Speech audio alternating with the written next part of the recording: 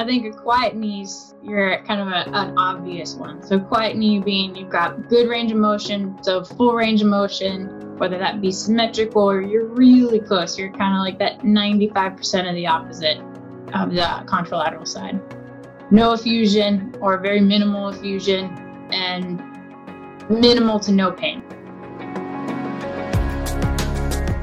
Knowing when to return to running and return to sport post ACL surgery can be a challenge. So to help us with this, we had Amy Arundale, who used to work for the Brooklyn Nets and now she currently works for Red Bull. So she's got a lot of experience in this space. What stood out to me is the cluster of tests Amy uses, from subjective to objective to strength to certain exercises. And she brought up a novel concept called the quiet knee. I hope you enjoyed this episode. My name is Michael Risk, and this is Physio Explained.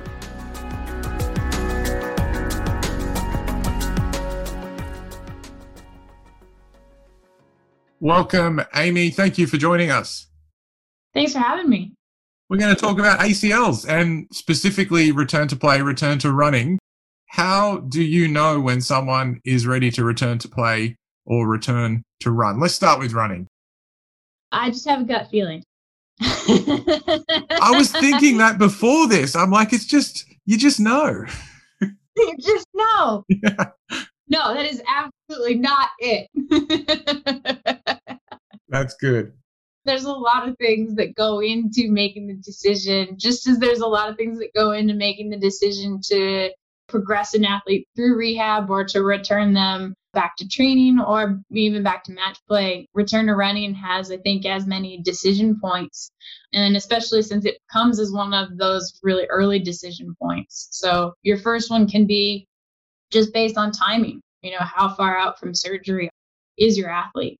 I think we're looking at somewhere in that 3 to 4 month or 12 to 16 week period, but we don't have a hard and fast, you reach this point and you're ready to go. And that's really important because time at any point during an ACL rehab can't be our only measure. Yeah. But what those measures are is still, I think, a great question. And we don't really have a lot of information in the literature. We've got some nice systematic reviews, but the rest we're kind of leaving right now is a lot to kind of clinical expertise. And so there's a lot of experts that have put thoughts out there, but we don't necessarily have really good literature guidance written. I think it's coming. Good. Talk to me about what you might look for subjectively and objectively when you're thinking someone is close, when your gut's telling you. When my gut says yes, then my gut is generally relying on, I think a quiet knee's you're kind of an obvious one. So quiet knee being you've got good range of motion, so full range of motion, whether that be symmetrical or you're really close. You're kind of like that 95% of the opposite of the contralateral side. No effusion or very minimal effusion and minimal to no pain. So we'll say like less than a 2 on a VAS scale. So I think those are your like very basics. That knee's pretty quiet. It's dealing pretty well with what you've been throwing at it. In addition to that, I think we got to say at a baseline, we've got to put some strength in there.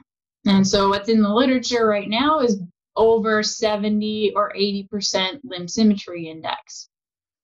For our quads especially, some people are saying hamstrings as well. I think we can make the argument for whole leg. So actually, I've been really lucky to be part of a consensus statement that Rosemary Waterman's doing she's at University of Salford.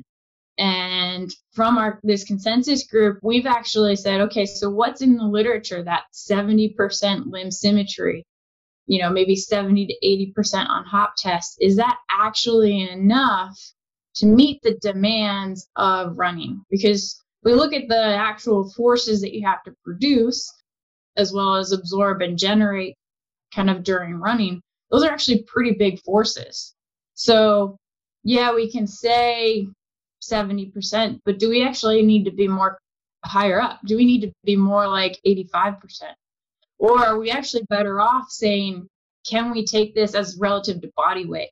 So our group has said, okay, what about 1.45 newtons per kilogram body weight? is that actually a better raw value to say, this is the amount of force that you're going to have to generate when you're running? Are you actually able to do that? And then it's not just that max force, you're going to be able to do it over and over and over again. So do we actually need an endurance component to some of this testing? So can we test that max force, but can they actually also generate force? We're starting at a minute because oftentimes some of our standard running progressions are like a minute running, minute walking. Okay, but do you have the endurance to, say, be able to do sit to stands from a 90-degree knee bend, say, for a minute and be able to maintain that through that whole minute? So I think now we're starting to see what was traditional, what was an easy, maybe surgeon criteria, start to be expanded out into, let's actually take some of these like biomechanical demands of running and put them into our criteria. So we're really matching those demands with our criteria. I like the mix of the subjective and objective. I like the quiet knee principle that could run all the way through when you start running as well. I want to come back to the specificities of the exercises you would use, but something that just came up was, what happens in a stubborn knee? Because sometimes post ACL surgery, they don't get that range back really quickly. Is there ever a time where you would get them running when, say, maybe they haven't met one or two of those criteria? Yeah, I mean, I think that's a case-by-case basis. We'd hope that by 3-4 months, you've got most of your extension back, you've got most of your flexion back. Now, do you need that real end range flexion? Okay, so maybe if you're missing some of that like real end range flexion, and you're kind of out there in that 3-4 months range, maybe you're at that 4-month range. Okay, I think that's where you start to have these conversations with the athlete, with your surgeon, with, the rest of, if you're working within a multidisciplinary team, you start to have those conversations of, okay, we're missing this piece. Are we all comfortable with starting to add this load? Maybe that's the one thing that they've got strength, endurance, their core is good, their hips are good, checking off lots of different buckets, but maybe they're just not getting that last, 5-10 degrees of terminally flexion. I think that's where you start to have those discussions. If you're missing extension, I think that's maybe a different conversation, because we know from the outcomes literature, you've got to have good quads. And if you don't have full extension, or at least very within 1 to 2 degrees, you may be dealing with some other issues in there. Are you really having full quad activation, or do you have some inhibition? Is there something going on in that joint that's not letting you get to that terminal extension? That's a good principle of the cluster of things that you can check off, because if someone is missing one thing, you can still progress a little. Yeah, and I think it comes back to our team. Is your athlete comfortable with it? Are your surgeon, comfortable with it? Are you comfortable with it? And I think if there's a red flag along the way there too, if your athlete says, you know what, I'm not feeling ready, or the opposite may be that look, I feel super ready. I just accidentally ran across the road and didn't know it. Sorry, by the way. It happens. It definitely happens, especially once you're getting into that 3-4 month mark. They may be feeling really good and feeling really ready to go. So having that conversation with the whole team that's working with that athlete, and that athlete in particular, I think is really valuable. And for clinicians, a traditional private practice, what tests would you be looking at for that 80 to 90%? You mentioned the hop test. Do you have any other strength tests, like you said, the sit to stand from 90 degrees? What does that start to look like for you, but also clinicians that might not have access to a whole lot of equipment? I think, our gold standard is a dynamometer, or electromechanical dynamometer. And if you don't have access to them, I think it's a great way to maybe start to add connections, whether that be a connection to the local university, or if you're in a really rural practice, there may not be that ability to. So if you can have access to an electromechanical dynamometer, I think that's your ideal. That's our gold standard. If there are some cases where you can't. And so whether it's really stabilizing a handheld, whether that's using like a 1 rep max. And then I think, there are some alternatives. Andrew Lynch has a really good paper where he kind of compared some of those different strength testing modalities with regards to, how well can we compare them to, say, an electromechanical dynamometer. There's also, like we mentioned, hop tests. And I think we should also mention it's important to build up to hopping. We can't just do strength, and then test these return to running kind of criteria. We need to be building up some of these kind of, we'll call them quote unquote pre-running exercises, whether those be kind of heel raises, some small bounces, small hops.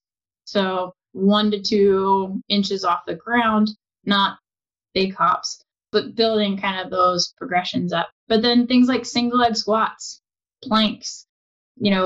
Blaze Williams uses a minute plank as one of his criterias.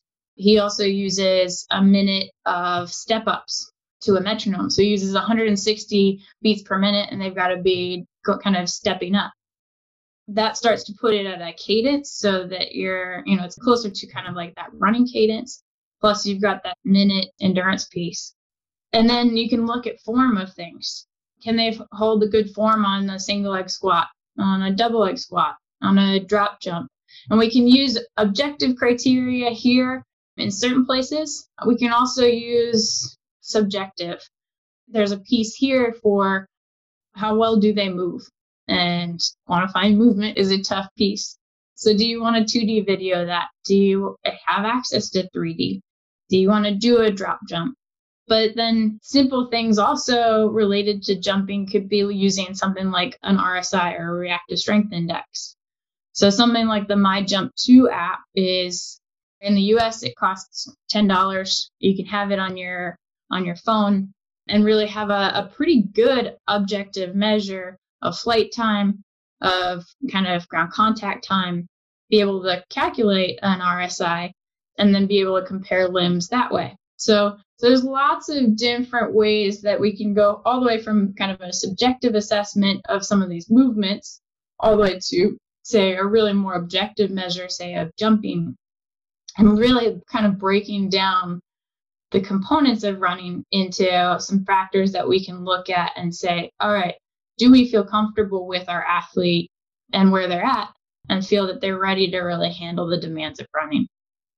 I love that. And it's really cool now that we've got apps to measure these things, because I know a lot of physio clinics don't have a lot of equipment. Some don't even have big gym gear. So to be able to have access to something like that, that's really cool. The power that we have between, an iPhone level, which you can substitute as a goniometer, all the way to something like the MyJump2, or the same group has a running app that will help you. You can film an athlete running and look at, their gait pattern, look at asymmetries in their gait. So maybe once they are running, or maybe you've got them, say running an Alter G, you can actually already have some objective data without needing really expensive 3D motion analysis lab or instrumented treadmill. Yeah. We use one called Runmatic. Really cool. Just filming on your iPhone, and you can see asymmetries, cadence, vertical oscillation, things like that. Really helpful. Yeah. There's a few of them, and yeah, they're really powerful tools that are in the palm of your hand, literally. And I wanted to touch on 2 more things. You mentioned subjective movement quality. What do you often see? I often see like that stiff knee, and they can be strong, but maybe not have developed that movement pattern back yet. What do you see, and what are you doing when you see that? I don't know if I want to say I've seen it all, because I think there's always variations that'll come up. But, you get a whole range from that stiff, maybe afraid to really use the knee flexion. And so you might get a single leg squat and they really only go about 10 degrees into knee flexion, and maybe they get the rest of it out of their trunk and their hips. That can, to me, can say, okay, well, what's causing that? Like, do we need to really be looking at their quad strength, especially maybe that eccentric quad strength? What are the pieces that are causing them to be afraid to use that knee flexion or unable to use that knee flexion? All the way to kind of our traditional quote unquote knee valgus. So that hip adduction, internal rotation, knee abduction pattern. And then I think there's everything in between. And I've seen some really creative other things too. And, I think it takes drilling down into, okay, where are those deficits and what might be causing this pattern? And also, how old are they? Are they going through puberty? Or are they really tall and their levers are just really long? And so they need more strength to be able to control their knee and their hip, because their knee's a lot farther away from their hip than it is for someone like me. Have they just grown 2 inches in the last year? And so, their muscles were attuned to kind of that previous lever length, and now suddenly it got longer. I think there's a lot of factors that go in there, especially with ACL, since we do tend to see a little bit younger population sometimes.